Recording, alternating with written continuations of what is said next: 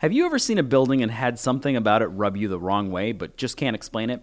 Well, today's guest may be able to help you find the right words.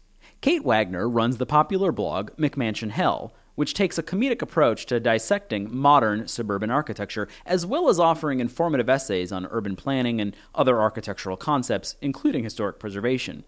We talk today about the blog, how a building can earn the title of a McMansion, and where these buildings fit within a larger historical context. This is PreserveCast.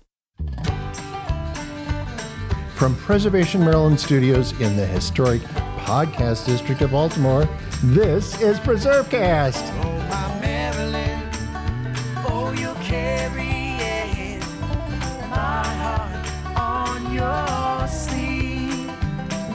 You're giving me everything I want, making it hard to ever leave.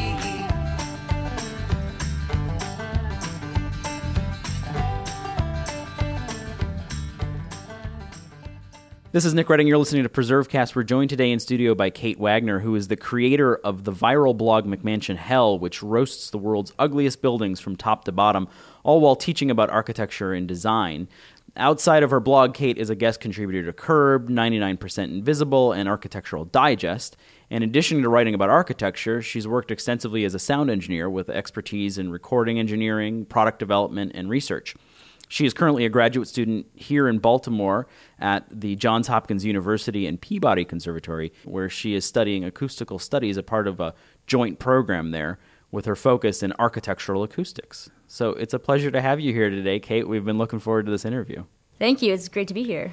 So I feel like 2017 you would have had to have lived under a rock if you were on the internet and didn't see McMansion Hell, which has got to feel pretty cool that everybody is reading and I guess nodding along with what you've been writing about. But before we jump into that, where did your interest in architecture come from? Where'd you grow up? What got you into this? Well, when I was a kid, I was always interested in architecture.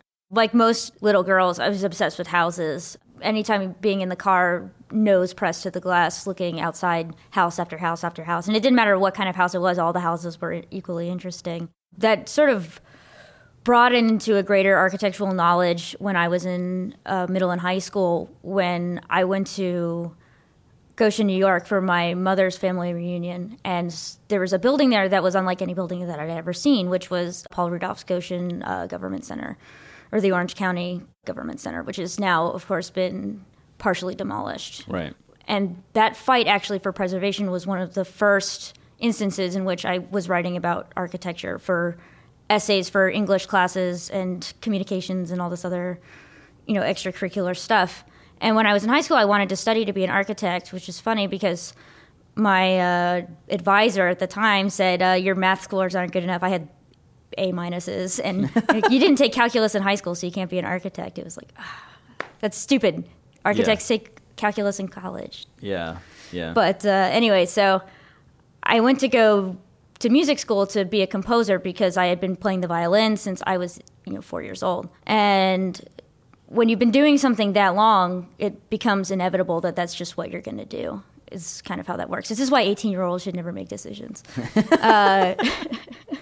But when I was there, I started working in concert halls as a recording engineer. And I was more interested by how sound worked in the spaces. And halfway through my college career, I decided I wanted to work on buildings.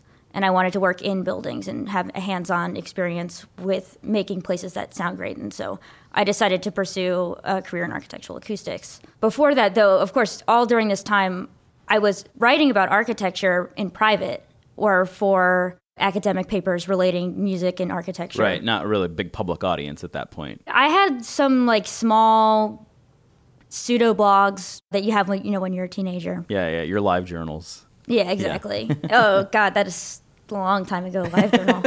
I guess I'm showing my age. No, me too. I was on live journal, okay, so there we go. I mean, All we're right. probably not that much now. different. But during the summer between college and grad school, I had this idea that I wanted to do an ugly house blog because I figured that there really kind of wasn't an ugly house blog that explained why the houses were ugly.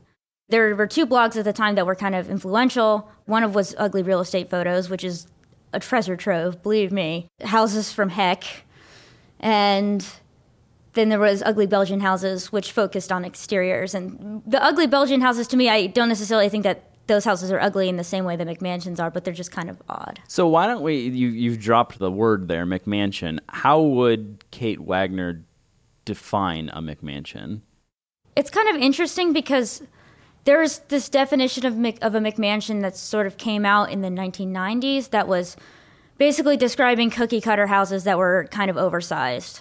What McMansion Hell focuses on is not necessarily those houses, which are houses that are, that people who, may not have that much money actually have. I mean, you see them like the big boxes with vinyl siding, and they're not very interesting, but they're big, and people were making fun of them in the 1990s and 2000s. But the houses on McMansion Hell, I think, go beyond that. These are houses that are basically custom built by builders in conjunction with homeowners. That's why the layouts and the forms are so erratic, because essentially there isn't any kind of like architectural mind involved that is making something that is all these disparate interior volumes into a cohesive whole. And so because of that, you get these large and grandiose houses that make no architectural sense. Yeah, I mean, you look at these things, and everyone has seen them. I think it's interesting to hear that distinction between sort of, a cookie-cutter vinyl home, which a lot of people, there's no choice. Some people just have to live in those places. And the things that you're pointing out, which are sort of like the next step where it's like, I want this vinyl cookie-cutter thing, but I have a lot of money and I'm going to make it into this. I want every little bell and whistle that goes on it, but they don't follow any form or function. And so you end up with these things that don't make a lot of sense. Yeah. And also I would say that, I mean, the price range of the houses that are featured on the blog, these are not like middle-class houses.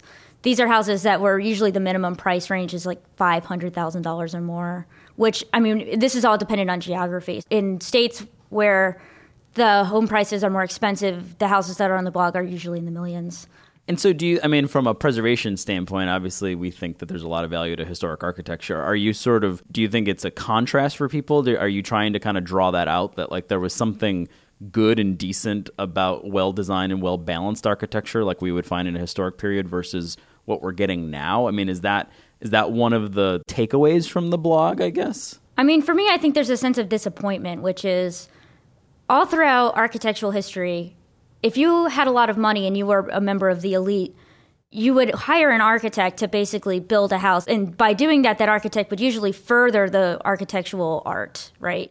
Ever since, Hadrian's Villa, which of course Hadrian himself messed in, up until around the 1970s, most of the major glamorous homes that were featured or owned by celebrities were designed by architects.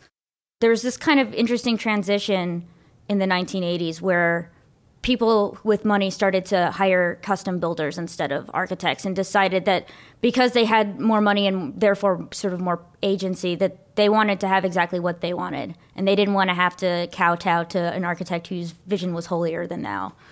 And so what you see is houses from the 70s that are large still have kind of architectonic elements. There is a kind of plan and layout, and there's a degree of detailing that you just can't find even a decade later, as far as like sophistication is concerned. Yeah. And it also does beg kind of the next preservation question, which is, at some point, are we going to have to preserve these places? Is it going to be its own distinct style that needs preservation because it's a moment in time? I think what's interesting is that even in the latest edition of Virginia McAllister's Field Guide to American Houses, she has a small chapter at the end about what she calls the Millennium Mansion, which, I mean, is pretty much essentially the same thing as a McMansion. And she's already sort of partly taxonomized the houses in that chapter. And this was released in 2013. Whether or not that's a call for preservation, I don't know. But that's one of like the biggest books that people get. That's one of my favorite books. Yeah, and it might be hard to preserve these places because I'm not sure that they'll last 50 years. I would compare the situation to the kind of minimal traditional architecture of the early FHA suburbs, where it's more of a moment, not necessarily an architectural time, but it's part of the American history of living, in that you're talking about at the time of these first-generation post-war suburbs, the kind of financing that was being put forth was radically different than what was happening before, as far as how the federal government funded all of these places in the suburbs and how mortgages were restructured and all this other stuff. But McMansion is another development in that kind of economic... Right. It's not so much about the architectural value, but it's more about its moment in time and its place in American history. Yeah, if the little boxes, right, from the song are a testament to post-war bucolic, white flight, all of these things that you talk about in U.S. history class when you're talking about the 50s. The McMansion has sort of become emblematic of the Great Recession. There's not really that much causal or correlation between buying McMansions and like the crash of 2008, but to some extent they have become visually scapegoated with the fallout. Yeah, and I guess maybe some excess too. Yeah. So, sort of a more trivial question, but of all the things that you see on McMansions, what is the thing that bothers you most? Oh, that's really hard. Probably the roof lines are because they're just so insane. And they're like that because for reasons that, as far as I can understand, one of them is that there are internal volumes that are desired by the homeowners, such as like vaulted cathedral ceilings on the second floor, but not in every room, and so you can't generate any kind of consistent roof line. And also, if you do have vaulted ceilings or something like that on the second floor and you still want an attic space, that can add another kind of like weird volume to the roof. And also like running conduit and all this other stuff, sometimes there are just corners that are cut as far as contracting is concerned, which is why on those top floors you'll see those regular ceilings that just make no sense, that are like constantly slanting everywhere. Yeah. And usually there's something behind it, whether it's like electrical conduit, plumbing, something like that, that is causing that shape to be concealed in that way. Yeah, and if people are listening want to get more of a sense or a visual sense of what we're talking about, you can of course go to Kate's website, McMansion Hell, and take a look at it there. Why don't we take a quick break, and then when we come back, we can talk a little bit about how the blog has resonated, some responses you've gotten, and where you're headed next, and we'll do that right here on PreserveCast.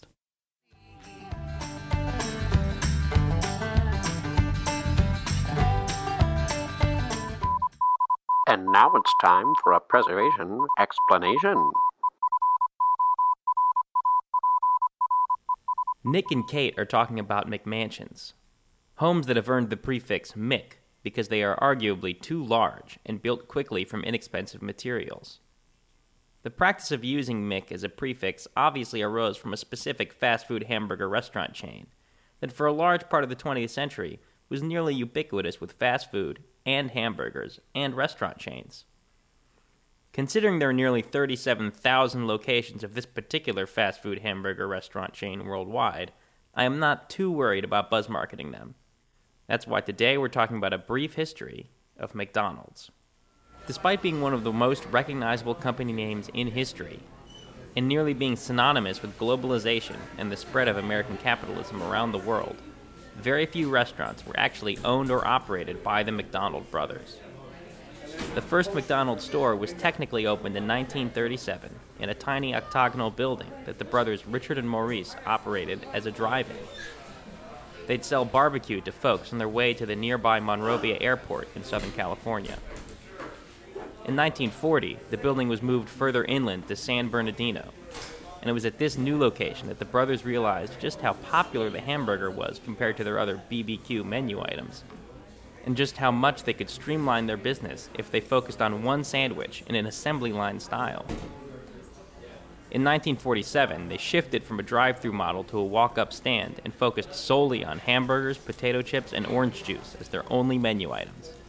Coca-Cola and French fries entered the picture a year later. From this first stand, the brothers decided to franchise their business. And eventually, the owner of the 9th franchise, Ray Kroc, pretty famously pushed the brothers out of their business. Much more so than the brothers, Kroc had a mind to expand on the brothers' assembly line cooking style and turn the business into the global food superpower that McDonald's is today, even going so far as to trademark the name McDonald's, so that when he bought the brothers out of the business, they could not even open a new hamburger restaurant with their own last name. Kroc's commitment to speediness and efficiency through mass production extended beyond just food, and led to policies about updating restaurant buildings that eventually led to the demolition of nearly all the early McDonald's buildings. The oldest remaining and operating McDonald's was the third restaurant built, which was franchised before Ray Kroc's involvement in the business. And because it was franchised before Ray Kroc's company, McDonald's Systems Incorporated, now the McDonald's Corporation, existed, it was able to continue to use the McDonald's name into the 1980s, despite using the original recipes and not serving many of the signature menu items that came from the larger corporation. Like the Big Mac. It was the only restaurant with the original name that was independent of the corporation until 1990, when years of competition from a nearby corporate McDonald's eventually led to the owners selling it to the parent corporation. Then it was nearly torn down, if not for the pressure from the public and preservationists in the area who wanted to save the local landmark as a whole building. The effort culminated with its placement on the National Trust for Historic Preservation's 1994 list of the 11 most endangered historic places, and it finally forced the McDonald's Corporation to restore it and reopen it with an adjoining gift shop and museum. Anyway, that's enough clowning around for me about fast food. I wouldn't want to hamburgle you of any more of your time. Get back to PreserveCast. Do you have questions? We may have answers. If at any point during this podcast you've thought of a question that you have for us or maybe one of our guests, we'd love to hear about it. You can send an email to podcast@presmd.org, and we'll try and answer it right here on the air on the next episode of PreserveCast.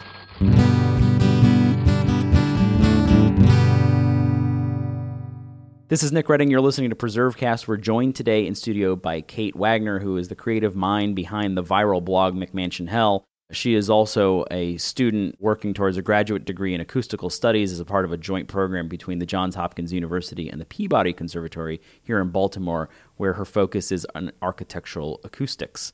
Kate, before we took our break, we were talking sort of about the blog itself and how you define a McMansion and things about McMansions that kind of drive you crazy. But back to the blog, what has the response been? Because, I mean, obviously there's a lot of people who love it and think it's funny and get a good laugh out of it and sort of nod along like, yeah, I've been feeling this way all along too. Have you heard from people who live in these houses? Have you gotten any nasty grams from people who live in the homes and say, you know, how dare you make fun of my place? I've been pretty blessed in that the internet hate mob hasn't really come for me. When I did an interview with the Washington Post and I was on video, like standing in front of people's houses, which was slightly terrifying. Yeah, because, a little uncomfortable. Yeah, it was very uncomfortable. Least of all because it was on camera.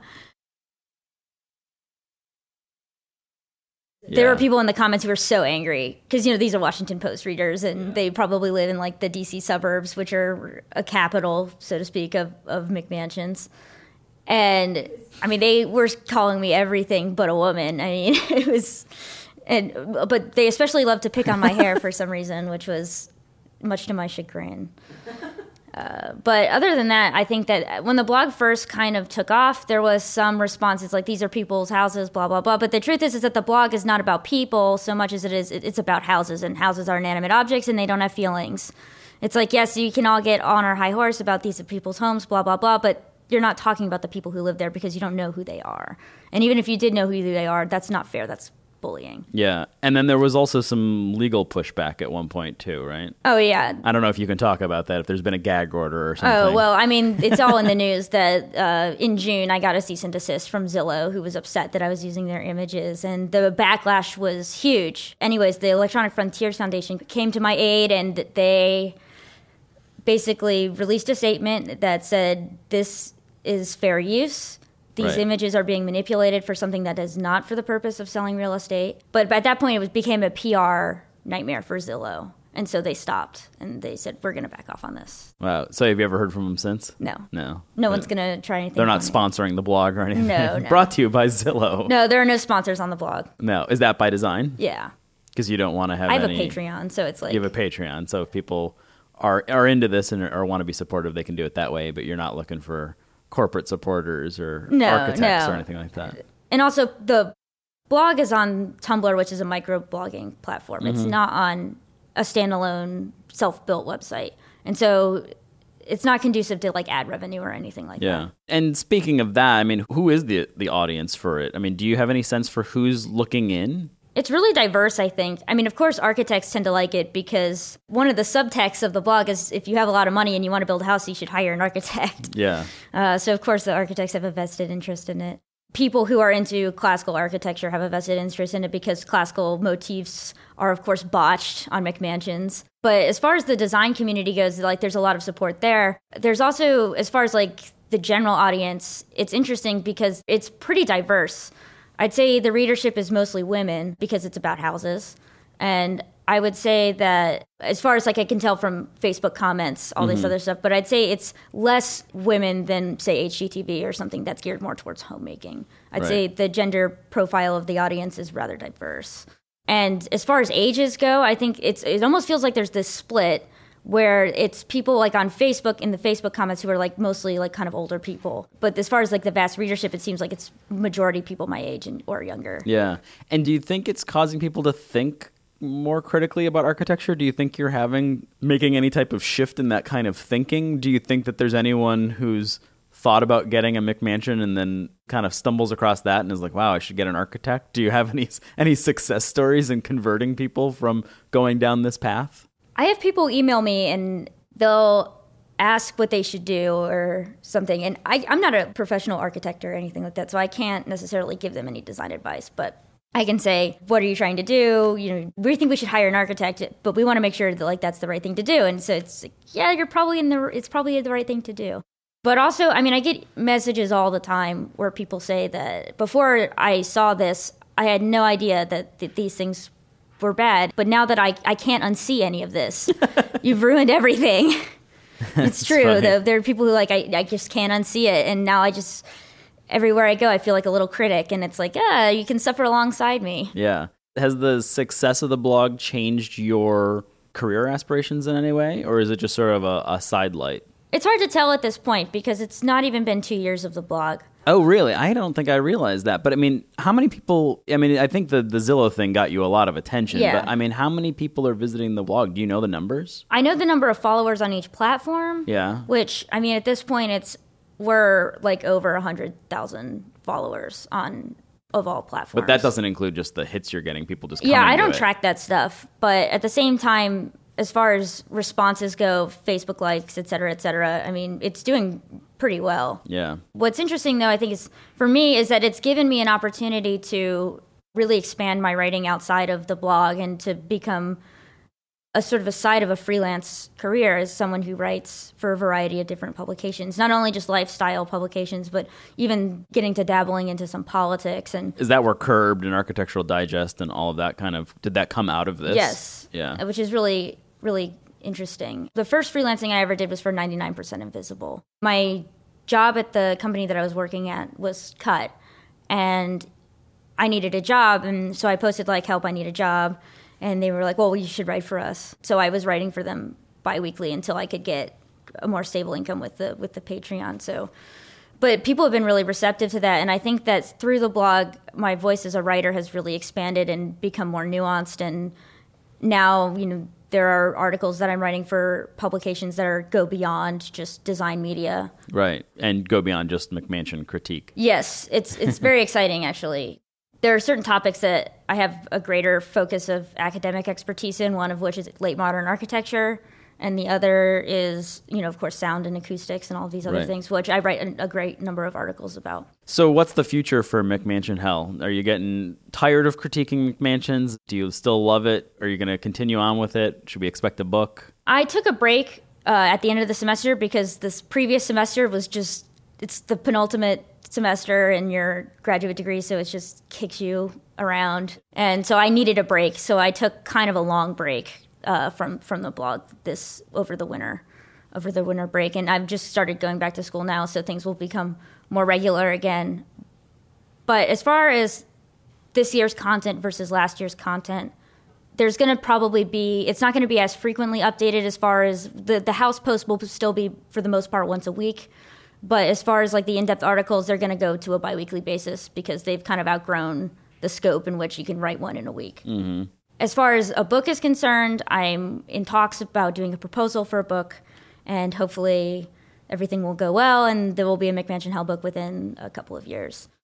So you can have a coffee table book of beautiful architecture and then McMansion Hell. I think we're not going to do a coffee table book. I think we're going to do... Oh, this is going to be in-depth. I think we're going to do like a cultural history kind of book. So this is going to be like a serious study. Like a serious book, but it's anything I write can't be too serious. I mean, there has to be some sort of like lightheartedness and humor to it.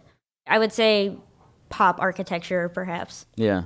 We always try and end these interviews, and this has been a lot of fun hearing about this and getting to know you and getting to know the person behind this really popular and successful blog. But we're always curious about favorite historic places or favorite historic buildings. And I'm excited to hear your answer on this, given what a good critic of architecture you are. what excites you as far as architecture or historic places? In general? Well, we try and narrow it down to a favorite place, which is normally an extremely difficult question for people to answer, which is why we ask it. Oh, that's so hard. Right? For me, I personally care a lot about salvaging and protecting things that are not the most well-liked. Because I started writing about architecture to save essentially like a brutalist building that everyone hated. And this was in 2010, 2011, when brutalism was still much maligned. It had not yet seen the renaissance that it's seen today. We all mourn the loss of the Mechanics Theater. Essentially, for me, that also includes things like interiors, which I think are underrepresented in preservation. Something that we've seen now with Philip Johnson's AT&T building, where they're gutting the lobby before the Landmarks Commission could have a hearing.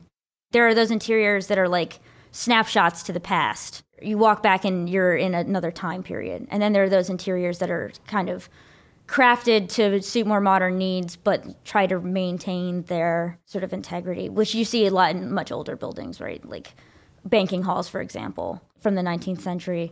It's hard to say that I like to have a favorite. There are historic buildings in Baltimore that I'm very fond of. Yeah, give us one. What's a good one? Very fond of 10 Light Street, actually. Okay. Every time I see the gilded top, I'm like, oh, it's home. I'm home. Right. And a success of our state historic and federal historic tax credit program, a rehab that worked. It was in the Art Deco detailing. It's beautiful.